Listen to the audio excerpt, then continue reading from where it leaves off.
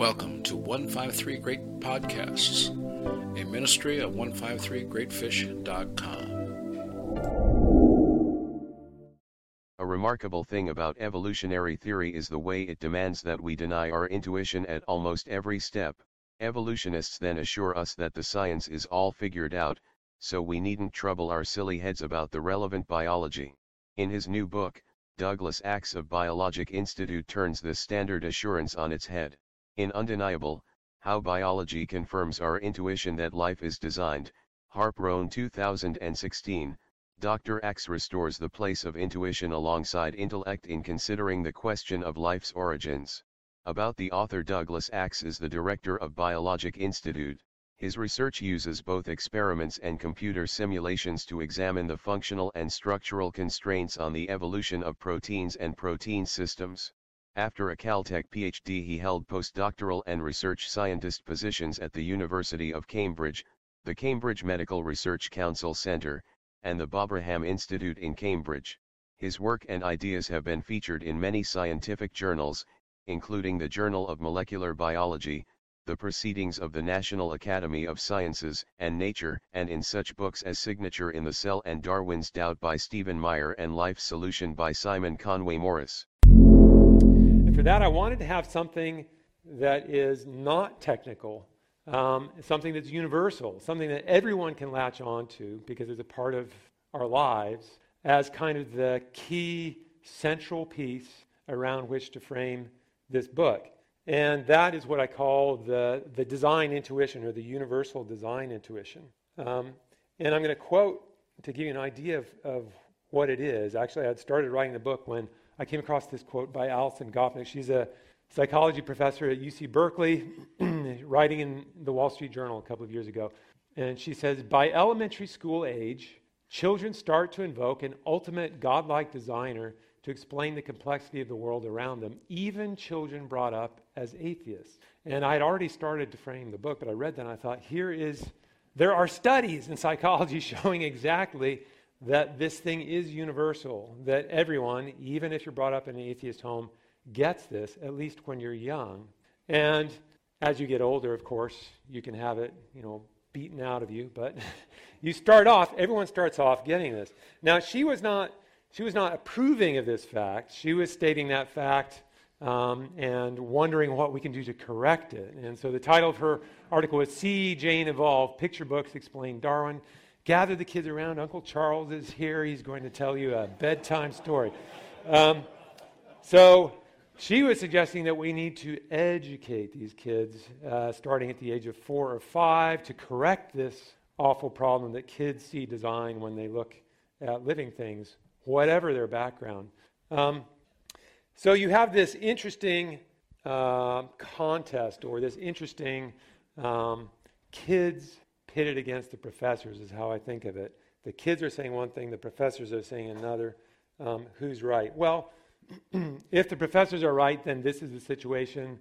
Almost all of us, if you don't have a PhD in the life sciences, are down here, dependent upon the people in the ivory tower, the educated, the people who can see far, far beyond what we can see. And we're down here hoping that they'll cast their pearls of wisdom down, and we scramble around, poking each other around, grabbing as many pearls and stuffing them in our pockets as we can. But if the kids are right, then the situation looks more like this. Perhaps the kids are right, and the educated people, may be a little bit egotistical in their education, have actually dug a hole, and they're stuck in it, and they can't get out of it. And if that's the situation, it reminds me of a certain children's story about an emperor, where the people who are so obsessed with prestige and what they look like get locked into a lie. And the people who don't care about prestige and don't care about what other people think about them, the children, can see very clearly. And I actually argue in the book that this is the situation here, that the kids really have won this contest, and it may not be conceded for some time. But the point of the book is to take that message out to as many people as possible, to get as many people to see, hey, yeah, there is something to this. I think the kids understand this one maybe better than even the Nobel laureates do. I'll quote a Nobel laureate in just a moment. But so I call it the universal design intuition. You can phrase in different ways. One way that you could say it is, as makers of things, we as makers of things instantly recognize things that were made. And we know these things can't be made without know-how. That's one way you could say it. In the book, I say it like this. Tasks that we would need knowledge to accomplish can be accomplished only by someone who has that knowledge. They can never just happen. Things that need knowledge, there's no substitute for knowledge. A simple way to say it. Accidents can't do the work of know-how. If something requires know-how, you'll never find that it gets done by accident. It always requires someone who knows how doing it. Okay, this is not complicated. If we all get it, by elementary school age, then it's not going to be complicated. I take some very simple examples in the book. This is one that's in one of the figures. We all know what this is an origami crane, but I'm saying that just to get this idea of the design intuition, if you imagine a kid who's never seen one of these before and comes across one on a table and doesn't know who made it, nonetheless, they will know that someone made it. They will know that somebody took some time to fold paper in this way, and they'll see that this is something clever. And the reason we see this so early is by the time we're 2, we're looking at things and wanting to do them, right? You see brother, sister, you see a mother, father do things, you see a friend do something, you want to do that from, easily the age of 2 or before that. This is the sort of thing that we see, and we say, hey, how is that done? Somebody did that. How is that done? Can I do that? Teach me how. And that's how we build this intuition. And if that is something, if the origami crane is something that we look at and we say someone did that, then all the more we will look at the actual thing and say somebody did that. Now here, you'd be very ambitious if you said, teach me how to do that. I'll stick with origami, but we have that same intuition, that same spark that says somebody did this, and it's marvelous. Okay, I told you I'd quote a Nobel laureate. It's going to be Francis Crick, one of the co-discoverers of the double helix. In his book, What Mad Pursuit, he said, biologists must constantly keep in mind that what they see was not designed but rather evolved. So, Francis Crick, he's in his 70s when he wrote this. After a full career, a very sterling career in the life sciences, says, keep in mind, you biologists, what you're looking at was not designed, it evolved. So what he's saying here is even he has this intuition. You can suppress it. You can spend your whole life suppressing it, but it doesn't go away. You have to keep working on it to keep it pushed down, push it down, push it down. Very interesting thing for him to say. And others, the psychology professor that I quoted, Alison Gopnik, was actually writing on the studies of another psychology professor who has studied this very thing and says, you life scientists, you try to push this down, and you need to because it's wrong, but it keeps resurfacing. It keeps cropping up. Why is that? Okay, I said it's an intuition. I said we all had it. So it's a good way for me to frame the book because it's universal. I think it's a good starting point for everyone to be on the same page. But hey, if it's just an intuition, do we need to take it seriously or not? I mean, intuition could be nothing more than a hunch. We know that some intuitions are wrong. Just the fact that we all have it doesn't mean that it's true. So why should we take this intuition seriously? Well, a big chunk of the book is making the case that although this is an intuition, it is not just an intuition. It actually has a scientific footing to it. It's reliable. I'm going to walk through, I can't give you the full argument. You'll have to read the book. So I didn't save you the money of the book. But I'll give you just a little snapshot of how you can look at this. So here's our intuition when we look at the origami crane. Origami cranes can't happen by accident. Now that's just the intuition. Is there anything beyond that? Well, I think there is. And in fact, I think the way we arrive at that intuition has to do with observation. Here's an observation. Origami cranes don't happen by accident, okay? Now, not everyone works at a paper recycling plant, but if you did, if you were responsible for using heavy moving equipment to shovel around massive mounds of paper at a recycling facility, and that's your job, and you did that for 40 years, I don't think you would ever see an origami crane unless someone had folded it and it got put in the discard paper. You would never see one that was caused by the action of throwing this paper around. You'll get lots of paper getting creased, lots of paper getting torn. You will never get an origami crane.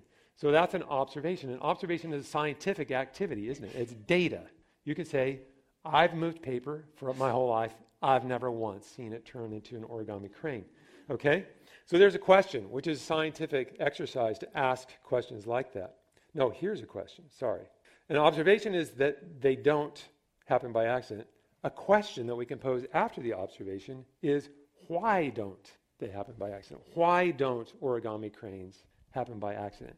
And now you see that what was an intuition has an observation underneath it, and you can move from an observation to a question. And maybe the kid who sees the origami crane doesn't go through all this. I'm saying you can go through this. And if you go through this, you find out that this intuition is actually a science thing. It's not just a guess. Why don't origami cranes happen by accident? Well, I think we all have an intuition here. I mean, if you've done origami, sometimes they don't even happen on purpose, let alone on accident. I mean, there's so many steps you have to go through, and they all have to be done right, and they're all quite tricky. Okay, and this is even abbreviated. You can see repeat the steps 4 and 5 on the other side. So it's quite tricky to get this to happen, and it only forms the crane when you've gone through all these steps, and then you pull the thing out, and then you kind of flatten the back, and it's fun to do, but it's tricky. And it's because it's tricky. We have an intuitive sense that none of these single steps is likely to happen by accident. Paper could get creased in that recycling plant, but it's probably not going to get creased in the right way. But if one crease were to happen in roughly the right way, okay, that could happen. But are you really going to get all of these things happening? That's what makes it seem impossible to us. And so here's our deduction. For an origami crane to happen by accident would be fantastically improbable. And you can look at this a lot more rigorously than we just did here, and the book does. And it turns out to be absolutely correct. It is fantastically improbable for something like that to happen by accident. So we have an intuition.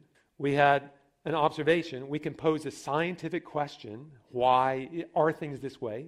And we can come to a deduction that's based on probability. Even if you don't do the math, you sense that there's a probabilistic aspect to this. That all sounds very scientific, doesn't it? In the book, I frame it around what I call functional coherence, which I define this way. Functional coherence refers to the hierarchical arrangement of parts needed for anything to produce a high-level function, each part contributing in a coordinated way to the whole. Now, that's a lot of words, but it's a very familiar idea because virtually everything that we look at and say, wow, that's an invention, humans made that, and they made it for a purpose, they all have a high-level purpose, and they all have lots and lots of parts, and the parts are not just thrown together willy-nilly, they are crafted in order to perform specific sub-functions in order for all these sub-functions to come together to produce the top-level function. This is very familiar. It's true of nearly everything. It's true of everything that we view as an invention. It's true of the violin.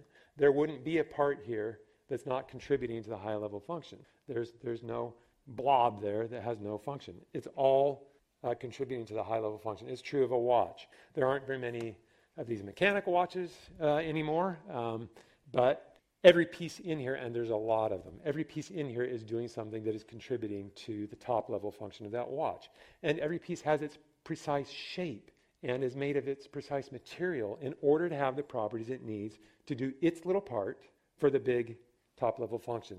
It's true of your smartphone, and this is by no means a complete listing of the parts of a smartphone. You might notice that part in the upper right is actually very complicated, and you can continue breaking it down.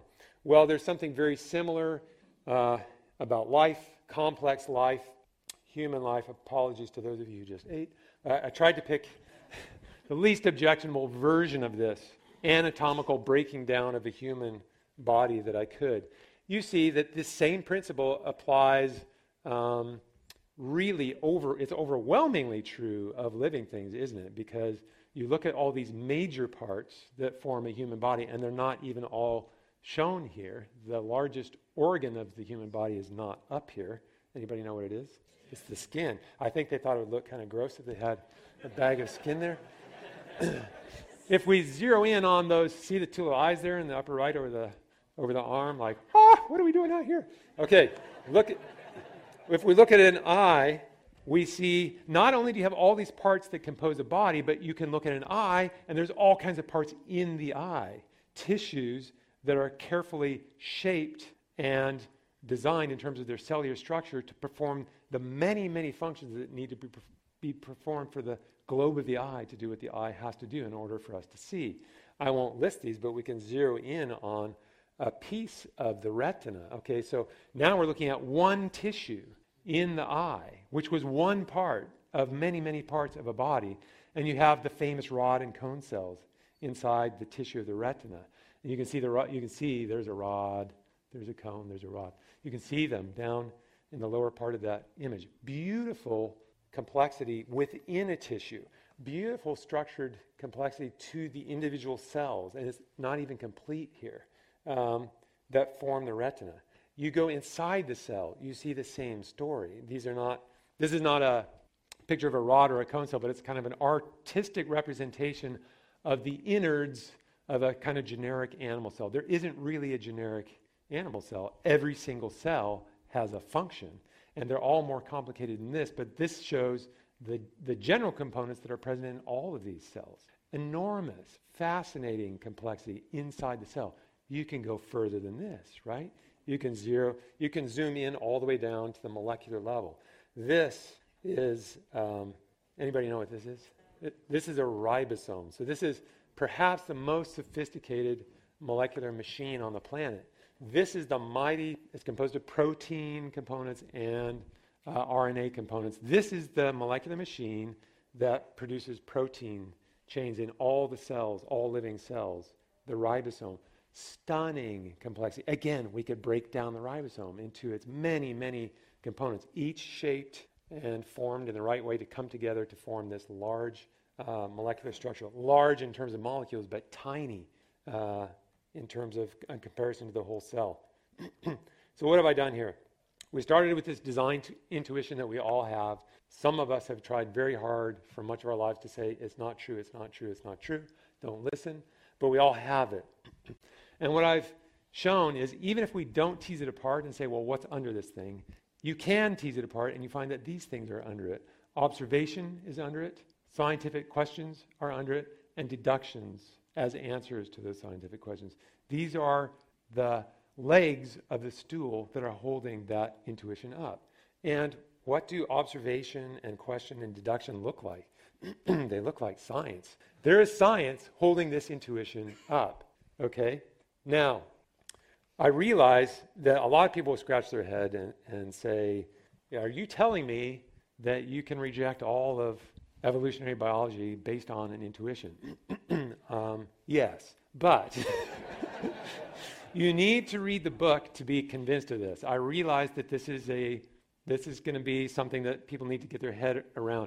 I am convinced that this is absolutely true, that the argument that ultimately most clearly and categorically demolishes the Darwinian worldview is not a technical argument. It is a common sense argument. And that is the argument I've put forward in the book. I weave in lots of science snippets, but I do it in a way that every non-scientist should be able to understand. I'm not trying to wade through complicated things. I show you pictures, basically. Here's what you have when you look inside this. Okay, so I make it very easy for everyone to follow.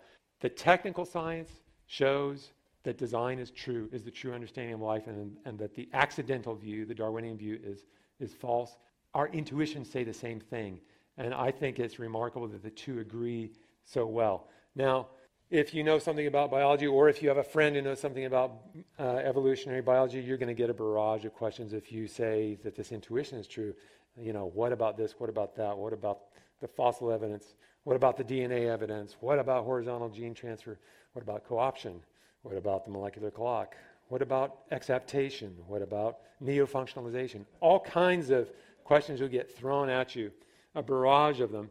And probably the one that we should spend a little bit of time on is, what about natural selection? I didn't mention natural selection, and that's supposed to be the magic worker. But what I'm saying is, if this is true, if accidents can't do the work of know-how, then all you need to ask your friend or yourself is this thing that's being proposed as changing the story and rescuing Darwinism, is it an accidental thing, or is it something that has intent in it? Is someone governing this? Is God running this thing? Or is this an accidental fact of physics? And the way evolution is conceived classically, all the way back to Darwin is that it's just physics doing what physics does. Natural selection is an accidental cause that operates on populations. It is not thought by current biologists to be anything more than that. There is no purpose being infused into it, no intent. Now, if you want to add those things, then it's a different story. You could create remarkable things if the hand of God is causing mutations and the hand of God is monkeying with it. That's a different story. That's a design hypothesis. But the current standard model for evolution is that there is no purpose, and really a lot of people who are pushing this say there is no God, and that's why they like the theory so well. How can I show you? Who can I quote to give you just a quick snapshot of a technical reason? What I'm saying is you can ignore all these technical objections if your conviction is that, no, this intuition is correct, and you can go back to people and say, if what you're saying is that accidental causes made cranes and humans, then I know you're wrong, and here's why I know you're wrong. And they can keep throwing out the technical things. No, keep bringing it back to the intuition. If you want to, you can dig in to these technical things and show why, no, actually, if you look at this technically in detail, and this is what we've been doing, it really can't work. So you can go either way. But in the book, I want to give everyone the way that they can go, which is go with the intuition and the guts to say this has to be true. If you want to go the technical route, you can, and you'll still find that the intuition is true. So who can I quote to show what's wrong with natural selection? Well, who better than Richard Dawkins? Okay, this book, actually, I have to say, although I disagree quite strongly with Richard Dawkins' position, this was an influential book for me, and his writing style was so engaging, and he was so convinced that he was right, and that this defense of neo-Darwinism would be convincing, that it was a very engaging read. And I really did, as a graduate student, enjoy reading this book immensely. But this is a book where probably the most passionate defender of the Darwinian paradigm has put forward in the best prose possible his defense that natural selection can invent things. And I'm going to quote from it to show you why natural selection cannot invent things. Here is a quote from Dawkins' book. However many ways there may be of being alive, it is certain that there are vastly more ways of being dead, or rather not alive. You may throw cells together at random over and over again for billions of years, and not once will you get a conglomeration that flies or swims or burrows or runs or does anything, even badly, that could remotely be construed as working to keep itself alive. Quote of Richard Dawkins. Now, this is in his first chapter, which is titled Explaining the Very Improbable. And he sets up a problem in order, he thinks, to solve it. And the problem he sets up is these things are extraordinarily improbable in one sense, but there's one key word in here that he thinks by correcting it, he solves this problem. And the key, anybody know what the key word is? It's random. And by saying that natural selection is not random, he thinks, and he spends the whole book trying to convince the reader that because natural selection is not random, this huge probabilistic hurdle that he's just acknowledged is somehow solved. And does anybody see a problem with that? It seems to me that natural selection only kicks in once something does work to keep itself alive. And if that's the case, then this huge problem that he's acknowledged is not solved by natural selection. Categorically can't be solved by natural selection. That is a huge problem.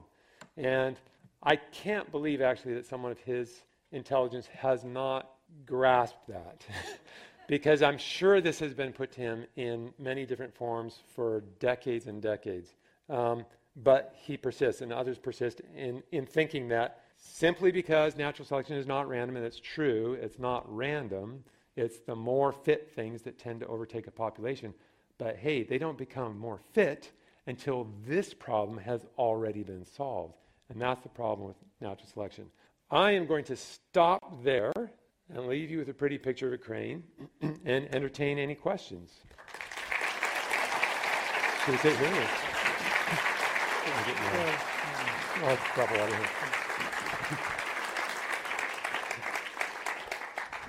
So what we would like to do now is to entertain your questions for Dr. Axe, and we have 2 microphones, so you need to actually come down here. You can't just stand up in the middle there. You need to come down on one of the sides to ask a question. And if there's too large a line, you'll sort of have to go down that direction, or else the fire marshals will get us in trouble. But if there's just a few of you at a time, then you can just be there. So come on down. See someone coming down. And if you don't have questions, then I'm going to ask questions and show how little I know about some of the science. But I'm one of the sorts of people that Doug wrote the book for, who is not a scientist. So Absolutely. Okay, so let's start on this side. Yeah. So I have a few close friends that are passionate atheists or agnostic. What percentage of an argument do you think is enough to convince someone, whether it be technical or the intuition route, versus sort of the way they were brought up, or a psychological need to be right in their own belief? Like, even if you were able to talk about the intuition intelligently and even lay out the technical arguments, my thought is they still might cling to their beliefs for other reasons. No, they will, yeah. You're absolutely right. Humans are very complex, and our beliefs, and the way we come to beliefs and the way we cling to them is a very complex thing. And I'm not for a moment claiming that give your atheist friend my book and they will, be on their knees praying at the end of it. I think what I hope it will do is cause the more thoughtful. There are atheists, and I interact in particular with Thomas Nagel, who strikes me as an extremely thoughtful atheist. He's written a book called Mind and Cosmos, Why the Materialist Neo-Darwinian Conception of Nature is Almost Certainly False. False. This is an atheist. Very gutsy, very astute thinker, and I really would like to meet him. I've interacted with him a little bit. I think there are atheists who come to the point where they really want to know what's true. And I'm not bashing them on that front at all, because I think there are a lot of people in all walks, people of faith, people who are agnostic, people who are atheists. We all tend to cling to what we have and not really want it to be upset. That's a human thing, not an atheist thing. Everyone is that way. If you can get someone to the point where they really value the truth over what they're holding on to, then I think it opens the possibility for dialogue. So that's what I'm hoping to have helped with. But very good question. Thank you.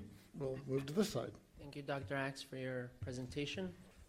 So you didn't mention the word theism, I think, at all. You mentioned the word God a few times, and Right. I know that that's not where you intended to go.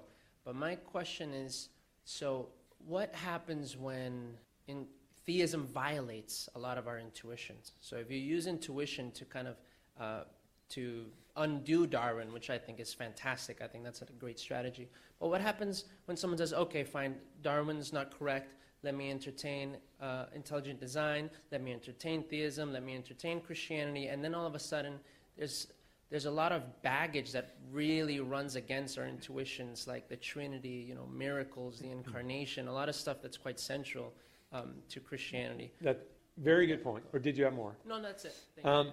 So this is not a blanket endorsement of intuition, because intuitions can be right and they can be wrong. I'm not in this book trying to say that all intuitions are correct. I'm picking out this particular intuition and giving it special attention, because in this particular case, I believe you can do the work to show that it really does have a solid basis. That's not going to be true of all intuitions. So that's what I'd say. I'm not trying to say that every intuition is correct, and I think you're absolutely right that the truth can be counterintuitive at times, and I'm not denying that either. I'm saying here's a case where the truth and the intuition marry up very nicely. And I think it's also a case where the intuition gets bashed because there's so many people who want it to be wrong. Okay? So, good point. On this side. Does intelligent design negate the concept of a common ancestry? No. So, for people who don't think about evolution, one of Darwin gave us two things, really, the big things. One was the tree of life. You may have seen one of the pictures from his book, 1859, this tree that starts from some original life form and it branches out into all the modern life forms. And the other thing was natural selection as the cause for the tree of life.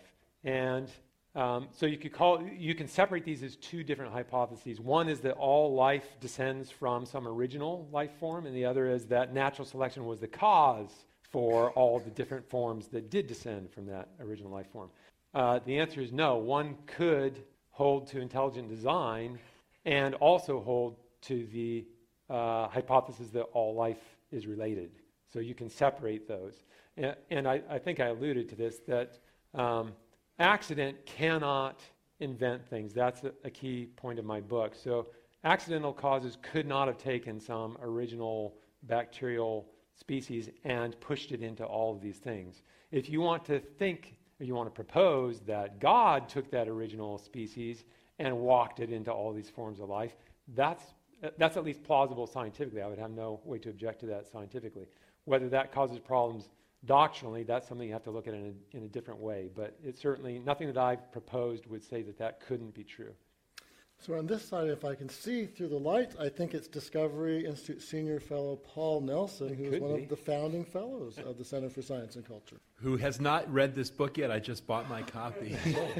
But I'm curious, if you argue that the design intuition is universally reliable, and I agree with you, might you further go on to argue that, in fact, humans are built to detect design? And I wondered if you could comment on that. Do you think a case could be made that we have been given design-detecting cognitive apparatus that is reliable, and that we have to fight to suppress it? Yes, I think we all have it. If you say, here's where I might disagree, but I may not. I don't, in the end, think it's all that special. Once we're in the category of beings who create ourselves, who not create ourselves, but we ourselves create things. We are makers, we are inventors. It is really a snap to look at something. I mean, you can lay these things out. A pile of sand? No. A clock? Yes. I mean, it's not hard at all. So in a way, I don't think it's all that special. I think that it is opposed and vilified because people don't like where it goes. So I think it's a snap for people who do this because by age 2, as I said, we're already thinking this way. We're already thinking, I want to do things that are clever, and I can spot the things that are clever, and those are the things I want to do. So I think it works that way. Okay, on this side.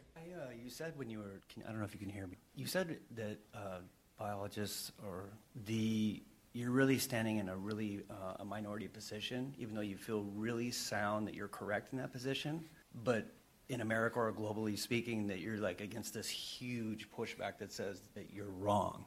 And what I wonder when I hear that is in people that I know in the world that I'm in, they'll invoke that on me. They're like, 99 or 98% of scientists actually refute what he is saying. Is it that, I'm getting to a question here, I'm trying to pose it in front of I wonder is it because your science or your argument is from probability, and that arguments from probability maybe aren't necessarily sound arguments to argue from?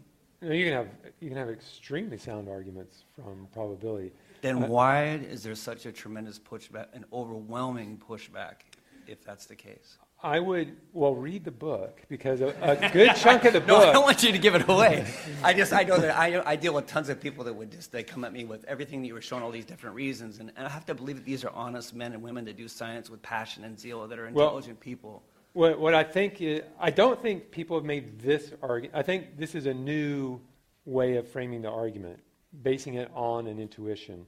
Okay, so there's complicated but very human reasons why the entire academy can be locked on an idea, and they can defend that idea, and they can punish people who speak out against the idea, and they can vilify people who speak out against, and they can ostracize people who speak out against the idea. And there are examples of this given in the book. It's a very human thing. So it's not hard to understand why you can have, go back to the Emperor's New Clothes, you can have unanimity among the good and the great because they want to be the good and the great. They all uphold the ideas that are associated with the good and the great, and they despise the ideas that challenge that. And I think that ends up being a very plausible sociological explanation for why the majority could oppose the view that I'm espousing. Having said that, I'm not sure that the majority is that strong, because you can have conversations as long as no one has a microphone and no one has a camera on them. A lot of biologists are willing to say, yeah, that's credible. but they will not put their name to it, and they'll be very intimidated if a microphone or a camera comes by. So I don't know what the percentage is. This could be one of those situations where a very vocal, very militant minority is able to enforce an orthodoxy and sort of use scare tactics to keep a majority in fear of being punished by a minority. And that happens in human culture, and this could be one of those situations. But it's a very good question. Okay, on this side. Here we go. You graduated from Berkeley with an engineering degree. Correct. What was your intuition on this topic at that point in your life? Well, that's a really good question. I became a Christian at age 14, which wasn't that long. It was 4 years before I was at Berkeley. And I can even think back pre that, so there wasn't a faith connection. I was always skeptical of the Darwinian story, even before I can say that faith was connected to my skepticism. To be honest, at Berkeley, I didn't think that much about it. I started thinking about it when I was touching on the life sciences, and I was doing chemical engineering and physical sciences at Berkeley. But I did think about, interestingly, the mind-body problem at Berkeley. So I started thinking as an undergraduate that there's a contradiction between the materialist view of mechanism, that everything is atoms and molecules in motion, and I saw a contradiction between that and human consciousness and free will. And I started writing, things. I didn't publish them, I couldn't, but I started writing things about that problem. And I talk about that a little bit in the book and come back to that, because that's really Nagel's. Nagel is an atheist who recognizes that a material universe cannot produce consciousness and the mental functions that we have, or the moral sense that we have. He's an atheist who argues that those things are real and they're not explained by atoms and molecules in motion. Doug, thanks for your talk and for the book. You're welcome. You know, the word science is used a lot in our culture, and it usually has a capital S, especially when it's in writing. And I think what you've hit on tonight, and I want to ask you to amplify on it maybe, is this intuition, the stool illustration. I think what you're saying is that that a 2-year-old is doing science remarkably. What is science? Well, it's the art of observation, conclusions, reproducibilities in there, hypothesis, and that a 2-year-old can look around the world and see complex things and realize somebody made them. That's science. That's absolutely science. In the book, I say we're all scientists, and I call it common science to distinguish it from technical science. We all do this. The 2-year-old will have made models in his or her head of gravity, of how the ball bounces, of all kinds of things. The 2-year-old will have categorized, the 1-year-old will have categorized things into categories. The 1-year-old knows a cat even before the 1-year-old can say cat, but the 1-year-old knows all kinds of things that are cats and can distinguish cats from dogs, even before they have the terms cat and dog to use, to apply to those categories. All of this is model building. It's all innate scientific reasoning, and we all have it. So I do argue that in the book. That's powerful. Thank you. I've been an engineer for 30 years. And I realized as an engineer that part of the human ability to have intuition can be built up and used. I've built up skills in my intuition, in my logic, and in my imagination that have allowed me to design objects. And so I'm wondering if scientists, many scientists, are ignoring that skill in the human being to argue against those very appearances in science and in biology and life itself. Do you think they're just totally ignoring it, or? Well, and intuition is a huge and somewhat vague category, right? So even as I was talking about intuition in the book, I'm basically saying it's intuition, or we call it intuition, but it's got observation under it, so you could call it science. But it could be a deduction.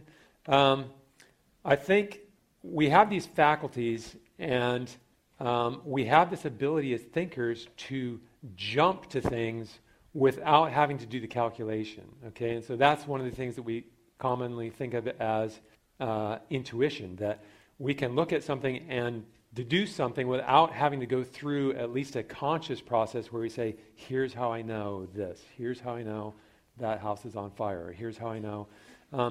we instantly know these things, and we jump to them immediately.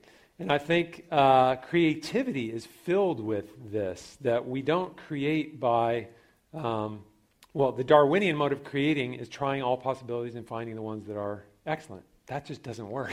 And nobody creates that way. Instead, they have these moments of inspiration where they just know what's right and they jump to it right away. And they may not be able to tell you how they got there. It just came right away. So intuition is clearly a part of how we operate, and there's subtlety to intuition, insight, intuition.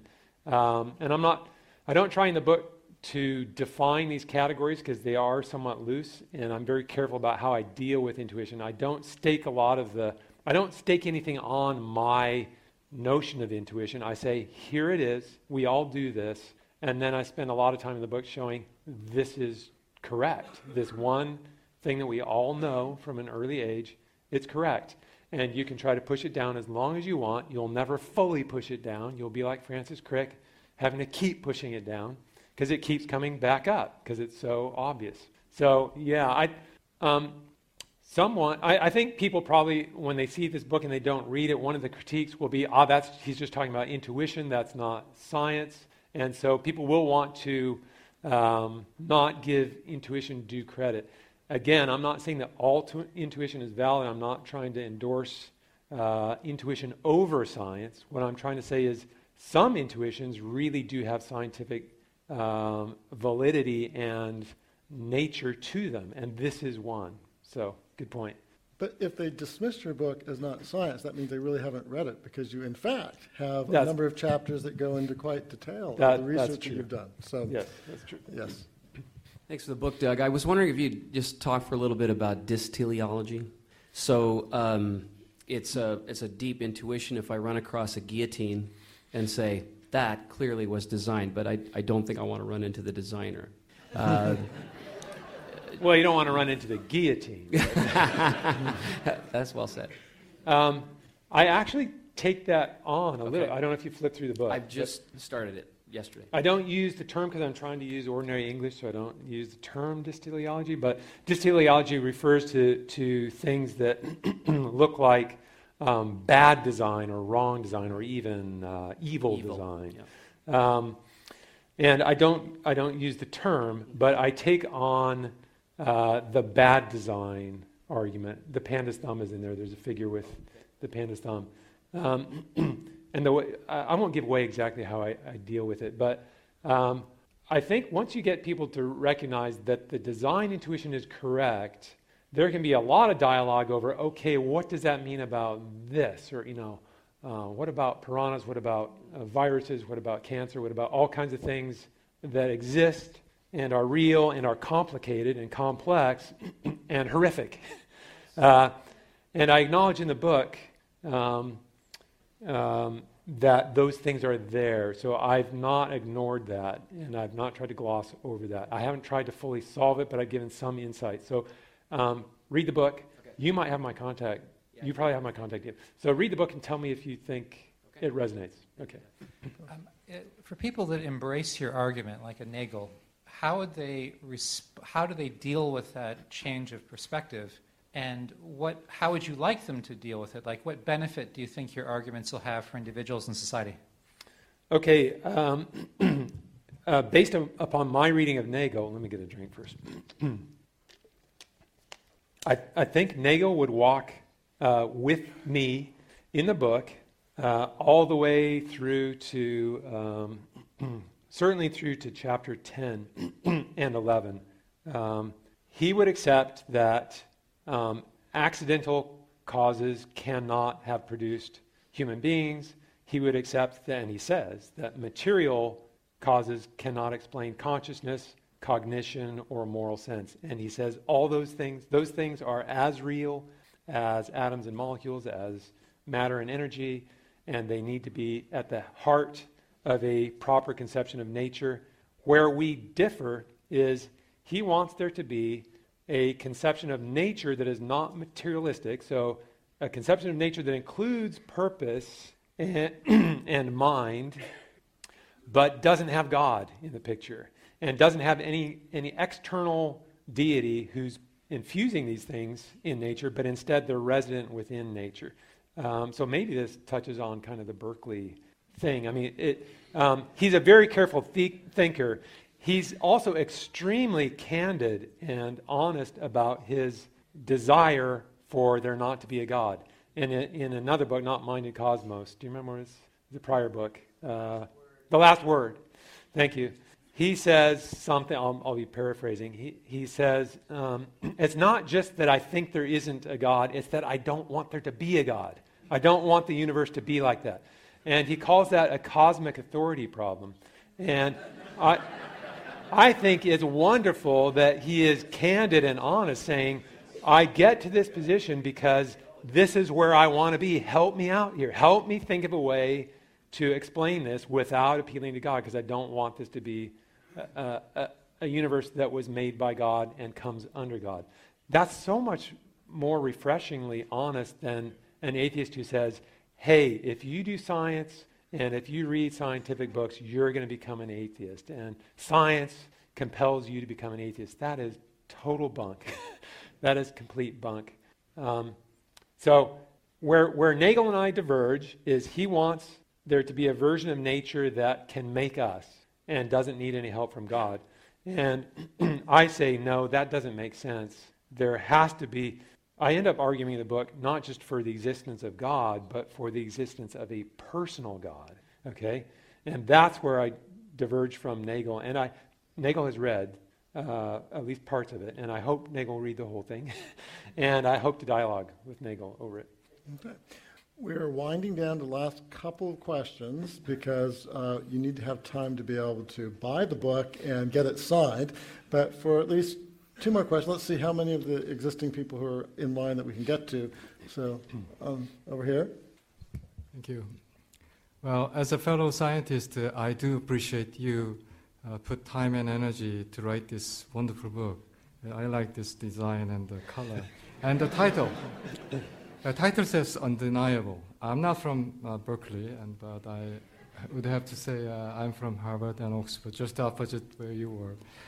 But let me just ask just one simple question, and I would appreciate that.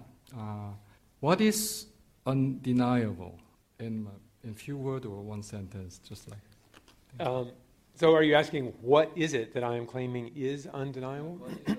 Well, it's this intuition, I think. It's this intuition that we can try to suppress and we never fully get rid of it. It's what Crick wanted us to deny. When we look at the things of life, we have to keep telling ourselves they're not designed, but rather evolved. He was acknowledging that he can't get rid of the notion that, no, they're designed. Push it down, push it down. So that's what ends up being undeniable. Yeah. That intuition, that particular intuition, the design intuition. Okay. Other intuitions, again, may be very deniable. They may be very false. But that particular intuition is universal, and we don't end up erasing it, and we shouldn't, because it's true. Okay. Yeah, my question gets kind of right at that, actually. If our intuition is reasonable, rational, and we all have it when we're 2 years old, are we not just all suffering under some common delusion? And if you admit that there's this intellectual process that is, I think you're saying it's authoritative, simplify the argument. Okay, it's reasonable, rational. It's not in our. We should have that intuition. We should draw those conclusions, at least on an intuitive level. Make that jump, right? So it's intuitive. It's reasonable and rational. Therefore, it supports the premise, I guess, is your point. You could just chuck the intuition and say, I don't have that. I don't know anyone who has that. You could read the book, and it will show you that Darwinism is wrong, okay?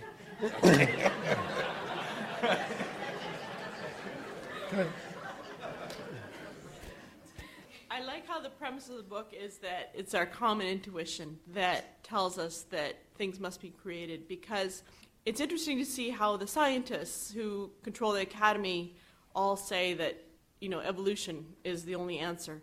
But they're so frustrated with the people in this country, and poll after poll show that a large majority of people believe that the world is created and not evolved. And they're so frustrated, and they get so angry, and it's interesting to see how evolutionists respond with such vitriol and such emotion to, whether it be Meyer's book or I'm sure your book, it'll be coming.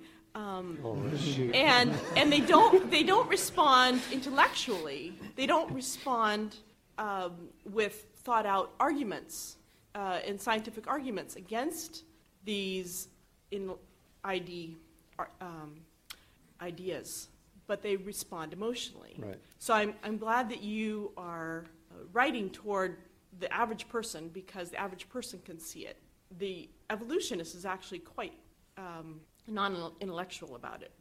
Well, and I want to be careful about, I don't want to put everyone in simplified buckets. I mean, there are very thoughtful people who are evolutionists, and there are people who dialogue over this in a thoughtful, careful way. But there certainly are the shrill people who want to say that if you're not, in fact, they do say that you're an idiot if you don't believe it. And I don't know, if you know anything about humans, you know that when we get desperate, we resort to desperate measures. And if we have a much better approach than bashing people as idiots, we use it. So maybe it tells you that there's desperation there. I think that would be my interpretation, but good point.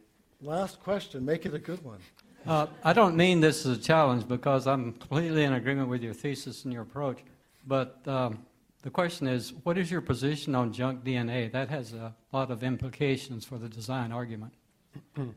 Well, I won't claim to be an expert on junk DNA, because I've worked with prokaryotic organisms, so not with complex genomes, but with simple genomes. But I believe junk DNA is one of those things. So let me tell people what junk DNA about the whole idea.